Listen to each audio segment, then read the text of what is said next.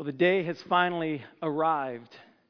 It has been the most talked about event in our history since the final military battle that cemented us as the most powerful empire in the world. Everyone's been talking about it for weeks, ever since the announcement had gone out to everyone. It was made clear that everyone had to be there. Everyone had to come for today's big announcement. And the rumors had been swirling for weeks as to what this meant and why we had to be there. And the only thing we knew for sure was there was something really big right outside the city because we saw it as we traveled in the day before. But what exactly it was and why we had to be here, we were left wondering. Well, whatever the day brings, I'm glad to have a couple of my friends here with me. Events like this are always better when you have people to experience them with. And so we head out this morning. We don't want to be late. And as we're walking towards the location of the event just outside the city, we realize that everyone did show up. There are thousands and thousands of people walking in the same direction as we are, heading outside the city gates. It's hard to navigate. It's hard to even stay together as we navigate the crowds and through the twisting streets of the city. And as we exit the walled part of the city, we catch a glimpse of something shining in the morning sun. We're still not exactly sure what it is, but the object that had been covered the day before was now shining brightly in front of us. And as we get closer and closer, we begin to see it in more detail, and we begin to have an idea of why we've been called here today. We come as close as we can, but there's a sea of people between us and the object, and I look at both my friends, but we don't even have words to share with each other. All we can do is stand there and stare up at the largest image of a Babylonian god that we had ever seen in our lives. That's the way the morning went for three friends that we met a couple weeks ago in Daniel chapter 1, named Shadrach, Meshach, and Abednego. At least that's the way I think it went in my head. The text isn't really clear, all right? But today, we're going to be jumping into Daniel chapter 3. And when you think about the book of Daniel, as we continue our series, you think of two stories, right? You think of Daniel in the lion's den, first and foremost. We'll get there in a couple weeks. And you think of Shadrach, Meshach, and Abednego and the fiery furnace. And if you've grown up in church like I did, you have learned this story since you were little, sitting in Sunday school, and you may know it forwards and backwards. But whether you've heard it 100 times or you're going to hear it for the first time this morning, let me tell you, it's not just a little kid's story. It's a story that has something for all of us, that has a lot of connection to our lives today as we experience them. And so to get started this morning, I really want to just jump into the text and read this chapter for you because I don't want to leave anything out. And so if you have a Bible, go ahead and grab that. You can open it to Daniel chapter 3. If you don't, grab one in the seat, under the seat in front of you, and you can open up to page 721. And you can follow along there or on your device or tablet as well. And I want to read this chapter. It's a lot of fun, so join me here in verse chapter 1. Verse chapter 1? Chapter 3, verse 1. Let's try that one. All right. King Nebuchadnezzar made an image of gold, 60 cubits high and 6 cubits wide, and set it up on the plain of Dura in the province of Babylon. And he summoned the satraps, prefects, governors, advisors, treasurers, judges, magistrates, and all other provincial officials to come to the dedication of the image he had set up. So the satraps, prefects, governors, advisors, treasurers, judges, magistrates, and all other provincial officials assembled for the dedication of the image that King Nebuchadnezzar had set up, and they stood before it. This is where we left our friends. And then the herald loudly proclaimed, "Nations and people of every language, this is what you are commanded to do. As soon as you hear the sound of the horn, flute, zither, lyre, harp, pipe, and all kinds of music, you must fall down and worship the image of gold that King Nebuchadnezzar has set up. Whoever does not fall down and worship will immediately be thrown into a blazing furnace." Therefore, as soon as they heard the sound of the horn, flute, zither, lyre, harp, and all kinds of music, all the nations and people of every language fell down and worshiped the image of gold that King Nebuchadnezzar had set up. At this time, some astrologers came forward and denounced the Jews. They said to King Nebuchadnezzar, "May the king live forever. Your Majesty has issued a decree that everyone who hears the sound of the horn, flute, zither, lyre, harp, pipe, and all kinds of music must fall down and worship the image of gold. And that whoever does not fall down and worship will be thrown into a blazing fire. But there are some Jews whom you have set over the affairs of the province of Babylon, Shadrach, Meshach, and Abednego, who pay no attention to you, your Majesty. They neither serve your gods, nor worship the image of gold that you have set up. Furious with rage, Nebuchadnezzar summoned Shadrach, Meshach, and Abednego. So these men were brought before the king, and Nebuchadnezzar said to them, "Is it true, Shadrach, Meshach, and Abednego, that you do not serve my gods or worship the image of gold I have set up? Now, when you hear the sound of the horn, flute, zither, lyre, harp, pipe, and all kinds of music, if you are ready to bow down and worship the image I've made, very good. But if you do not worship it, you will be thrown immediately into the blazing furnace. And then what God will be able to rescue you from my hand?" Shadrach, Meshach, and Abednego replied to him, "King Nebuchadnezzar, we do not need to defend ourselves before you in this matter. If we are thrown into the blazing furnace, the God we serve is able to deliver us from it, and he will deliver us from your Majesty's hand. But even if he does not, we want you to know, your Majesty, that we will not serve your gods or worship the image of gold you have set up." Then Nebuchadnezzar was furious with Shadrach, Meshach, and Abednego, and his attitude toward them changed, and he ordered the furnace heated 7 times hotter than usual, and commanded some of the strongest soldiers from his army to tie up Shadrach, Meshach, and Abednego and throw them into the blazing furnace. So these men, wearing their robes, trousers, turbans, and other clothes, were bound and thrown into the blazing furnace. And the king's command was so urgent and the furnace so hot that the flames of the fire killed the soldiers who took up Shadrach, Meshach, and Abednego. And these 3 men, firmly tied, fell into the blazing furnace. Then King Nebuchadnezzar leaped to his feet in amazement, and he asked his advisors, "Weren't there 3 men we tied up and threw into the fire?" They replied, "Certainly, your Majesty." He says, "Look, I see 4 men walking around in the fire, unbound and unharmed, and the 4th looks like a son of the gods."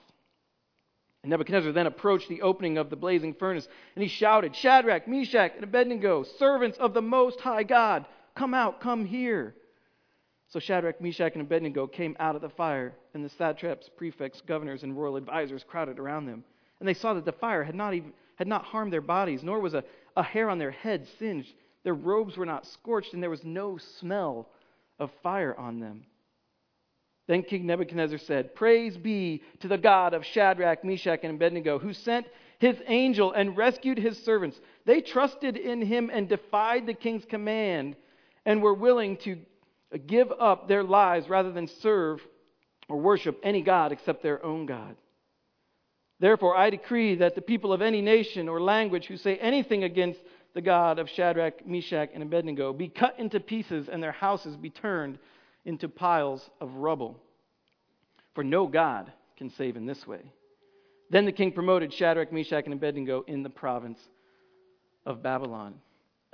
What an amazing and fun chapter to read and to look at this morning. And it's packed with different things that we could talk about. There's a lot of different applications that we could pull from this chapter this morning. We can talk about taking a stand. We could talk about, idols in our lives. We could talk about God and his rescuing of us. We could talk about how he's with us when we're in the fiery trials of life. And those are all some really good things. But, as I sat with this chapter this week and over the last couple of weeks, I was trying to think, why did God include this in his historical count here in the book of Daniel? And what was it supposed to mean to the people that first read the book of Daniel? And what's he want us to walk away with today? And as I sat with that this week, one idea kept coming back to me as I was thinking about and wrestling through where to go with this passage this morning. And it was the idea of compromise. And for our purposes this morning, I want to define compromise this way. Compromise is just any choice that moves God from his rightful place in our lives and puts something else above it. And so for these guys this morning here in Daniel chapter 3, they found themselves living in a pretty godless culture that was continually trying to get them to do this, to compromise, to stop being the God-fearing Jews that they had been raised to be and to become more self-sufficient Babylonians like those that were all around them. The Babylonians told them, you have to look like us, and you have to think like us, and you have to act like us, and you have to be like us. And everything from the food that you eat to the names that we're going to give you to the education you're going to receive, and now the religion that you're mandated to practice. And I think to understand this culture a little bit more, we just have to understand a little bit more about the guy who was at the top, because it seems to trickle down, as it does in most societies. And what Nebuchadnezzar was trying to do was take a whole bunch of different people groups, you saw it mentioned in the chapter, and form them into one loyal and united empire. And these were people that he took forcibly under his control. And so at this point in history, he was the most powerful ruler that the world had ever seen. And he had conquered almost all of the Middle East and chased out the two powers that had been there before. And as you look at his life, the parts of it that are shown here in God's Word in Daniel, one of the things that you notice about him, and even you see it here in chapter 3, is that he recognized the reality or their supposed reality of the gods of their culture, the gods that they worshipped in Babylon.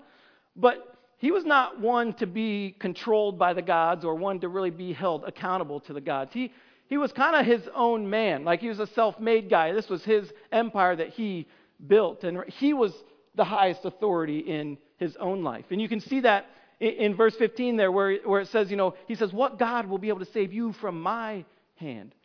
That even his choices and his decisions were going to trump what the gods of their day wanted. And you can see it in the way he ruled. He ruled with an iron fist, and it was his way or death, right? And his go-to punishment was chopping people up into little pieces and turning their houses into a pile of rubble. I don't know why that was his go-to, but we saw it in the last chapter. We see it again here in this chapter. And he brings a new one in this chapter, the fiery furnace. He loved to make people do what he wanted or end their lives. And we also see kind of his high view of himself, the exalted view he had of himself in this statue that he had built. I mean, why would a guy spend his hard-earned fortune that he just took from all these conquered nations and build a 90-foot statue of gold? Now, it was probably a wooden statue that was coated or plated in gold. That seemed to be the way they made large statues in that time period. But this right here, this light shines up about 15 feet. So this statue that he made is 6 times taller than this, and it's 9 feet wide. And why would he do that? Well, I think to understand why he built this statue, we have to remember what John talked about last week. John talked about last week in Daniel chapter 2 that about Nebuchadnezzar's dream. He had a dream, and remember he wanted all of the wise men to tell him what his dream was and then interpret it for him. And he was ready to kill them all because no one could do that. But God revealed it to Daniel, and Daniel explained. He says, well, here's what your dream means. This huge statue you saw with the head of gold and the chest and arms of silver and the belly and thighs of bronze and the legs of iron and the feet of a mixture of iron and clay. Well, those are a bunch of different kingdoms. Your kingdom, Nebuchadnezzar, is the head of gold on the top. But there's going to be another that comes after you, and another one after that, and another one after that. And then he says this big rock that comes in at the end of your dream and crushes the statue represents God's kingdom.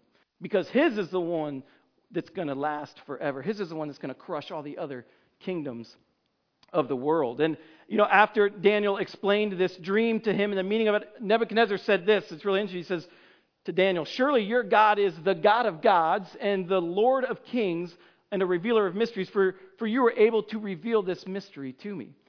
And so it sounds like he's beginning to recognize who God is, right? He's beginning to recognize that there is a God, there is a power out there, right? A God that has control over the things that happen in the world.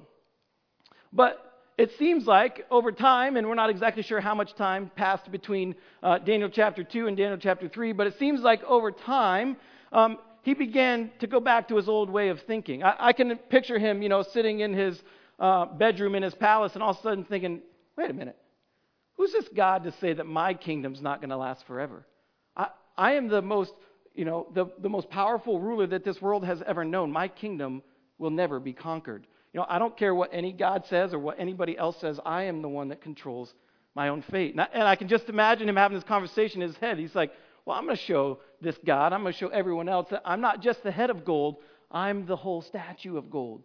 And that my kingdom will last forever. And I will show any God or any man that the highest authority in my life is not them, but it is me. and I will make it happen any way possible. And so he builds this crazy big statue, and it's kind of his way of saying, take that, God, I'll show you who's in charge of my life. And, this is the way that Nebuchadnezzar thought. This elevated view of himself and this thinking trickled down through the culture, and it was prevalent in their culture, that you control your destiny and you take control as long as you don't cross the king. You take control of your life however you see fit, and you make happen what you want, and you get to decide the way that your life goes, and if it's good for you, then great. And that was the culture that these guys found themselves living in. And they were living in a godless culture that was trying to force them to compromise and force them to conform when it came to their God and their way of life. And I think for us today, it's not so different. Now, we don't live in quite a harsh or hostile culture. We don't have a maniacal, angry king that likes to chop people up and turn their houses into rubble. Although there are people around the world that do face those kinds of things still today. But for us, the pressure to conform, the pressure to compromise is much more subtle in our culture. Now, I would say it's not that much less powerful, but it's much, much more subtle. Because we live in a culture that's trying to convince us that God and his ways are no longer needed. They're no longer useful or helpful or necessary, and even that they're no longer good, or maybe that they never were good. And the best way that we can experience our life is by doing whatever pleases us and whatever helps us to get ahead, and whatever we think is right, then that's what's best for us. And God and his values are outdated, and they're not needed anymore. They're just old-fashioned. We don't need him to tell us how to live our lives. We're our own authorities, and we get to decide what's best for us. And so our culture says when it comes to, our finances, it's all about personal gain and getting as much as you can. And it's not about generosity and using what you have, what God's given you to build his kingdom. When it comes to our success, they say to achieve it by any means possible. And forget about honesty and integrity. Those things don't matter that much. Success is what matters. Or when it comes to pleasure, our culture says, hey, if it feels good, go for it. Do it. Enjoy it. There's no need to practice healthy restraint here. Do what makes you feel good. When it comes to our sexuality, they say, our culture says, enjoy it however you want it, whenever you want it, in whatever way that you desire. Not that it was something that was designed by God for intimacy and marriage alone. That's its old-fashioned way of thinking. Or even good things in our lives, things like our family. Our culture pushes us to elevate them to our families to the highest point. I think it should be one of our very, very top priorities, but we should never put our families above our relationship with God or above their own relationship with God. And the whole idea of truth is being attacked, and truth is seen as relative, and if science can't prove it, then it's not objective truth, and God is not the source of all truth. And we could go on and on and on as we describe the culture that we live in and experience today. But, the reality is these three guys, just like these three guys, we live in a culture that's becoming increasingly godless. And more, those who choose to follow God with their lives are facing pressure to conform and to compromise the things that God values and the ways that God wants us to live. And, I get to work with students here at CCC, and I see this struggle for them all the time. It's so heightened, especially in the middle school and high school years. And they hear things said and taught at school, and they hear the things their friends are talking about, and they see and hear and experience things in the media, and they have to wrestle with, well, how do I take that, what's all around me, and balance that with what my parents are saying and with what I'm learning here at church, and I watch them struggle with that, and we love to come alongside them and help them with that, but it's tough and it's difficult. But it's not just for high schoolers or middle schoolers.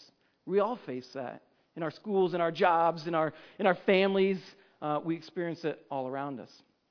So this morning I want to talk a little bit about what do we do? What can we learn from what Shadrach, Meshach, and Abednego did that helps us as we navigate a godless culture in our life? They face this huge, massive decision whether to worship this idol or to lose their lives. And how are they able to stand in that moment and choose what was right?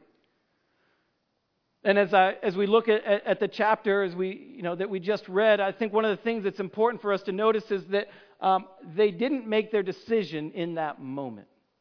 All right, Shadrach, Meshach, and Abednego didn't decide when the herald started talking and they realized what was happening that, hey, we probably shouldn't do this, should we? I think they had decided a long time ago. They maybe didn't know what was coming, but we can see glimpses of that in the chapters that come before. In chapter 2, when King Nebuchadnezzar was ready to wipe them and all their peers out because they couldn't do his impossible task, they didn't accept his fate for their lives.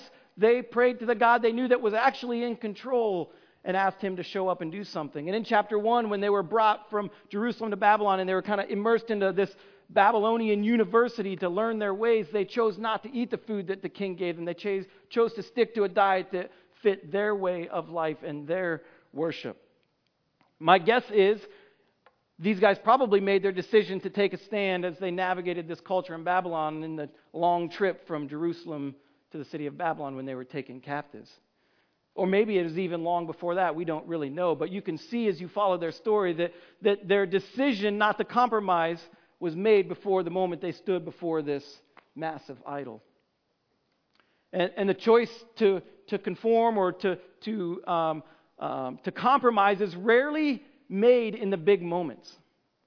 You see, you don't just simply decide to walk out on your marriage because you have one big argument. Right? It begins with little decisions all along the way. Decisions to disconnect, decisions to hold grudges, decisions to not forgive. You don't decide that in the moment of trying to make the biggest sale of your life that you're going to twist the truth just a little bit and you're going to tweak the numbers a little bit to help you accomplish that. No, you decide that long before in your career when you decide that you're going to achieve the success and do anything you need to get ahead or to stay afloat. And I don't know of anyone that's ever sat down in front of a computer screen or with a phone in their hand and decided, today's the day I'm going to get addicted to pornography. But that happens with a whole bunch of little choices along the way. And it ends up leading them to somewhere they never meant to go. The big moments like this, when we face those big moments in our lives, those decisions are made in the little moments that come before it, that precede it. When you choose to make compromises along the way, they seem innocent enough, but, I'll just bend the truth here, or I'll just manipulate the numbers here, or it's just a few pictures here and there, or I'm just going to try it, I'm just going to do it just this one time. But those little decisions begin to build and to grow, and they leave us in a pretty vulnerable space because we don't have any foundation when we need to take that stand. Every time we choose something else in the place of God, whether that's what we want or what someone else wants or whatever it is, when we place that above God and what He values, we're compromising. And these small decisions to compromise build and compound, and they lead us to places we never intended to go, sometimes even unknowingly. You see, when it comes to compromise, we have to decide beforehand what our choice is. We have to decide beforehand what our choice is going to be. We have to choose what's good and what's right and what's godly in the small decisions that lead up to it so we can have a solid foundation to stand on in those big, huge, life-altering situations. Because we don't face those all the time, but we face little choices every day, whether we're going to stand or not. And, Shadrach, Meshach, and Abednego, they decided long before they stood in front of that statue that they were not going to compromise when it came to keeping God in His rightful place in their lives. They decided to trust Him even with their lives because they knew that was the right thing for them to do. And so the question is for us today as we think about this and we consider the culture we live in, what are we going to choose? Will we choose to stand in those little areas, those little decisions, those little opportunities to compromise? Or will we give in? And what will that lead us to when the big tests come? One thing that I do know, and I think that we see from Daniel chapter 3 here, is that if you decide to take a stand in your life, if you decide not to compromise, it's not going to go unnoticed. Shadrach, Meshach, and Abednego, they knew that their choice wasn't going to go unnoticed. That was pretty easy to figure out. When everybody bowed down and they didn't, they were going to stick out like crazy. And of course they did, and these guys that did not like them ran off, to tattletale to the king and be like, oh, king, these Jews, they disrespect you, they disregard you, and they don't obey what you said, and they don't view you as the highest authority in their life. And as you can imagine, as we read, the king was furious, and he calls them ahead of him. Now, you have to understand, the king at the end of chapter 2 had just promoted these guys after Daniel had interpreted his dream. He liked these guys. They had proved themselves a couple times to be the best of the best, and they were helpful to him. All right? He actually did something that's quite surprising. He brings them to him and he says, "Is this true, you guys? Did you really not bow? Here, wait, let me give you one more chance," right? He actually shows them a little mercy that I don't think he would show to too many people. And he gives them a chance, but he says, just remember, if you don't, you're going in the furnace and no God can save you. So it's not worth it. Don't do it. And I love the response that we see from these three guys when they're facing the king and they're facing this life or death situation. Their response to facing death is this kind of uncommon, confident humility. Right? Notice what they say. They say, to the king when he says this to them, and their response is, "We don't need to defend ourselves to you, king." Wasn't that the first thing that we typically do when we face opposition in our lives? Right? When maybe we take a stand and we face a little opposition, we get defensive, right? We want to defend ourselves and explain ourselves and justify why our position is right and try to convince those that are opposing us why they're wrong. And if that doesn't work, then we just get angry and we blast and condemn and judge, right? We've all seen that happen in the Christian community. But for them, their goal wasn't to convince King Nebuchadnezzar, to convince others. Their goal in standing was simply just to do what was right. And it's really interesting, to see this confident humility they had that came out of their trust in God. And King Nebuchadnezzar recognizes that at the end of the chapter. They say to him, our God is able to convince us, and he will. Or to, not convince us, to deliver us, and he will. All right, now, I don't know how they knew that. I don't know if God told them that at one point in time, or if they just had this supreme confidence that, just like happened in the last chapter, God was not going to let this king take their lives. I don't know where that came from, but they said, "We are confident that he will not let us die in this way, that he will rescue us from your hand." But they go on to say, and this is great, they says, "But even if he doesn't, we will never worship that idol or you or your gods." We know our God can save us, and we are confident that he will, but even if he doesn't, we're still going to choose to do what is right. We're still going to stand because that's what's right and that's what we believe in, and we will not compromise our values and our beliefs for yours. And their response is so interesting because I think if we look at the Christian community in the United States where we live, we often don't see a reaction like that. We see people that want to blast each other on Facebook, and we want to, condemn those that think differently than us, and we want to defend ourselves, and we want to convince others that we're right and that they're wrong. And I think one of the things that we can learn from this passage today is sometimes it's just enough to stand. Because what happens when we stand is our stand speaks for itself. The trust that they had in God was the fact that they didn't have to convince King Nebuchadnezzar who God was. They trusted God to do that. They just chose to do what's right because that's what they were asked to do. And one of the things that's true is that we can face opposition, right, with that same confident humility that Shadrach, Meshach, and Abednego had if we trust that God is in control. And we believe that it's not our job to change others. It's not our job to convince others. Right, but it's our job to love them and to do what's right, and that God will use that to show himself to them. The way that we respond to opposition displays our level of confidence in God. When we blast and judge and we try to defend ourselves, we're not showing the trust in God that we can have, that God's in control, that God will take and use this situation the way that he wants to. But that's exactly what we see happen here with Shadrach, Meshach, and Abednego. Of course, the king did not like this response from them, and whatever little bit of mercy he was ready to extend them was quickly replaced with insane rage. And they had assaulted the very foundation of what he believed in. Right? They had assaulted the foundation of his whole world when they said to him that he is not the ultimate authority in their lives or even in his own life. And so, blind with rage and fury, he tells them to take that fiery furnace, and he's like, crank it up 7 times hotter than it already is. Now, it was already hot enough, as any fire is, to kill somebody, but he wanted to make sure this made a point. And so, they tie these guys up, they crank up the heat, they take them up there. The guys that take them up die before they even get them over the edge, and these guys hit the ground in the furnace and should have been disintegrated immediately. But as much as fury and rage as Nebuchadnezzar had, now he was filled with just confusion and was dumbfounded. As he's looking into the fiery furnace and he thinks he's going crazy, he asked the guys around him, he's like, we did throw 3 guys in there, right? And they're like, yeah, 3 guys. He's like, you see 4 in there? They're like, yeah, we see 4. He's like, that one kind of looks like an angel too. What's going on here? He's dumbfounded by this. And, the guy that thought that he could control the fate of these 3 men just saw that he had no control whatsoever in this situation.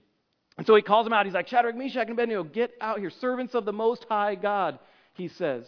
He's getting another glimpse of who God is. And he calls them to come out. They're not harmed. And I love the fact that it says they don't even smell like smoke. I can't grill a hot dog on my grill without smelling like smoke for the rest of the night. And these guys come out of the fiery furnace with nothing. And but God had showed up, just like they said that he would, and he saved them. And it made King Nebuchadnezzar have to stop and think and reevaluate the way he saw the world and the way he saw himself. Now, I don't think at this point in his life he made a conversion and became a true follower of God. But I do think that he realized in that moment that, again, for the second time in 2 chapters, that there's a God out there that's bigger than me, and he's at work in this world in a way that I have no control over. And God used Shadrach, Meshach, and Abednego's stand, all right, to show himself to a godless king and to a godless culture. And, it would be really, really fun as a speaker to take this chapter and to stand before you and tell you that, if you choose to take a stand for God, that he's going to show up in some crazy and miraculous way and save you from the fire you find yourself in. And people have stood up and said that, but I can't do that this morning. And it's not because I don't think that God can or that God ever does do that, but as I look at this chapter, I've never seen another time after this where God doesn't let someone burn when they fall into a fire. Not in the Bible and not throughout church history. Plenty of people stood for their faith and they got burned at the stake. But because I don't think that's really the point of the chapter. As fun and as motivational, as inspirational as that may be, I don't think that's the point that the author's trying to make here, that God saved them from the fire, even though he did. I think the point is that God used their stand to reveal himself to a godless culture. That there is one that is greater than King Nebuchadnezzar who thinks he is here. And there is one that's greater than this 90-foot statue behind him. And there is one that can save these 3 guys from this blazing inferno. There is a source of goodness and a source of truth and a source of power beyond this world. And even though I can't promise you that God will save you from the fires that you face in your life when you take a stand, I can promise you that he will be with you as he was with them and that he will use it. See, the reality is God wants to use your refusal to compromise in your life to show himself to our godless culture. Now, it's probably not going to be quite as spectacular as these 3 guys experienced here in Daniel 3, but those people that are watching you as you take a stand, they're going to take notice when you do, right? They're going to be left with an impression. They'll be like, wow, they risked a lot to take that stand. And they're going to be left with questions. They're going to be like, why would someone choose to take a stand when it costs them something instead of gain them something? Or it's going to give them something to ponder. Who would take a stand when everything all around them says, just do it your way, or is pressuring you to give in?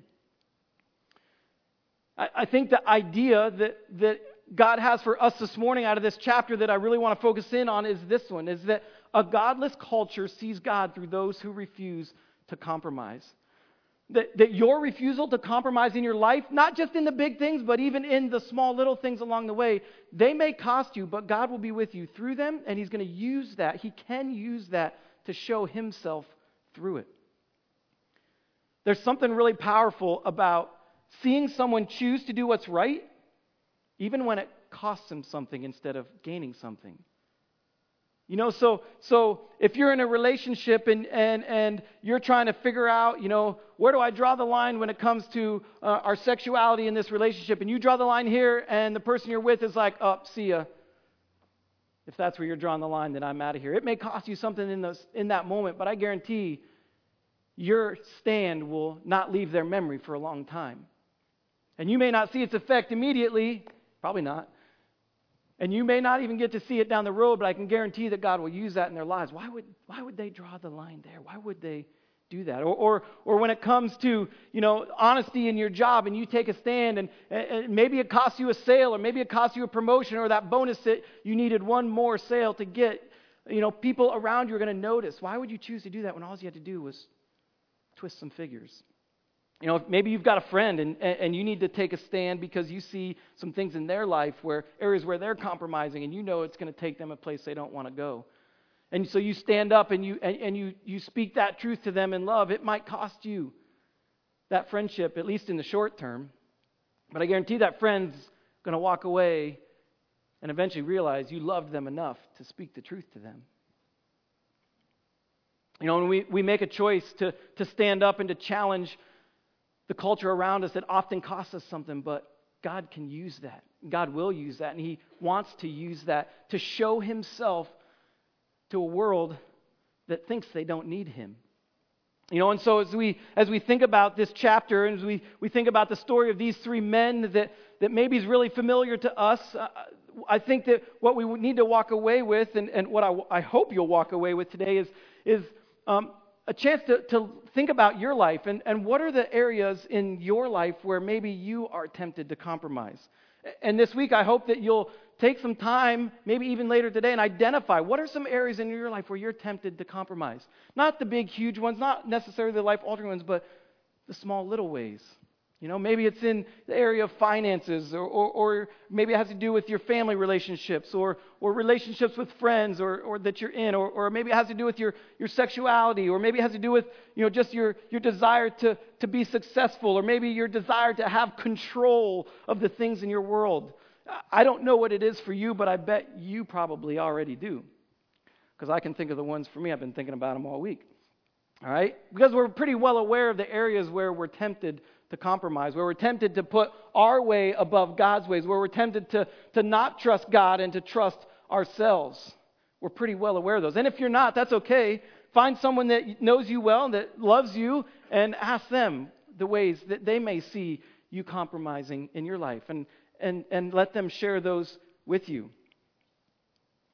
And once we identify the areas, and I had someone say to me earlier today, there's a whole bunch. I'm like, well, just start with one, not 15. Just pick one. Start with one area. What's one area? And once you do that, then you need to learn what God's Word says about it. Maybe you know that already. Maybe you understand it enough, but maybe you're not. Maybe you're not real sure. Maybe you have to wrestle with that. Maybe you need to find someone that's a little wiser than you that can help you navigate through God's Word and what it says about that area of your life. And if you don't have someone like that, write it on the back of your card, and one of us pastors would be happy to follow up with you and to resource you in any way that we can to help you with a certain area in your life to learn what God says. Then comes the hard part. The hard part is not identifying them and learning what God says, but the hard part's this: deciding now that you'll take a stand in this area in your life. We have to decide, because remember, we have to decide beforehand. If we wait until we're in the heat of the moment, it's probably too late. We have to decide now that you will take a stand. And maybe you have to set some boundaries in this area that are super specific to you. And it's not that you're from this day forward you're going to be perfect in this area. We are all going to continue to make mistakes the rest of our lives. But what's the pattern, all right, that your choices are showing about what's most valuable in your life, what the highest authority is in your life? You have to decide beforehand to take a stand. And then I think the last thing that we can pull from this passage is that we have to cement those decisions.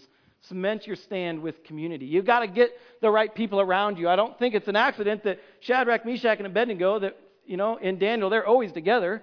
All right? But I don't think it was an accident that they stood together in this story. All right? Because I can imagine if I was one of those guys and the music starts playing, I'd have been like, are you guys sure about this? Like, I'm just going to tie my sandal while the music's playing. All right? Music's done? Good. Hey, you guys stood? All right? I would be me. I'd be the compromised guy all the time. I'd be like, pretend to pick up a penny or something while the music's playing and find some way to get out of it. But we need people around us, right, when we decide that we're going to take a stand in an area in our life that can help us and hold us accountable and that can remind us when we're not making that choice to stand in our lives. So we have to identify our areas, learn what God says, decide now that you'll take the stand, and cement it with getting the right people around you. And this has been a really challenging, week for me as I've worked through this and different areas in my life. And I hope it's challenging for you too, because what's at stake for us is huge. Because we live in a world that's much like the world that Shadrach, Meshach, and Abednego experienced in Babylon. A world, a culture that's moving quickly farther and farther away from God and His values. Even living in a nation that was founded on Christian principles, we find ourselves, moving farther and farther and farther away from God as a society.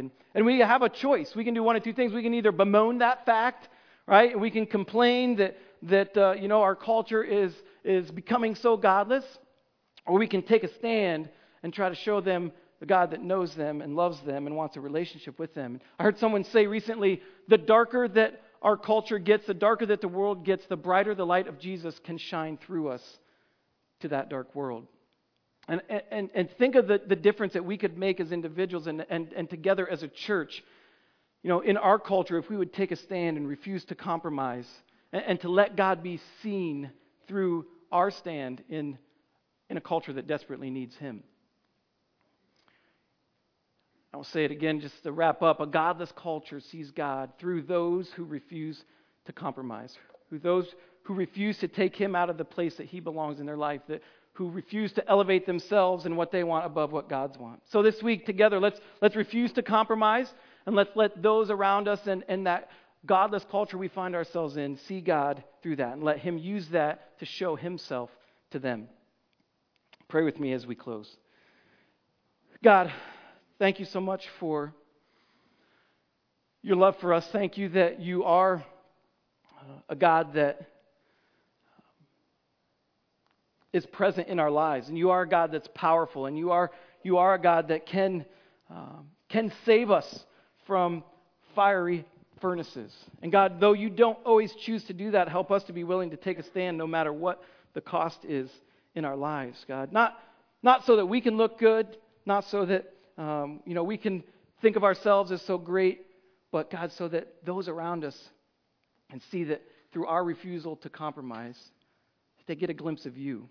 And they get a glimpse that there's something more to this life, something more worth living for. And God, I just pray that you would help us this week to identify those areas in our lives, help us to choose to stand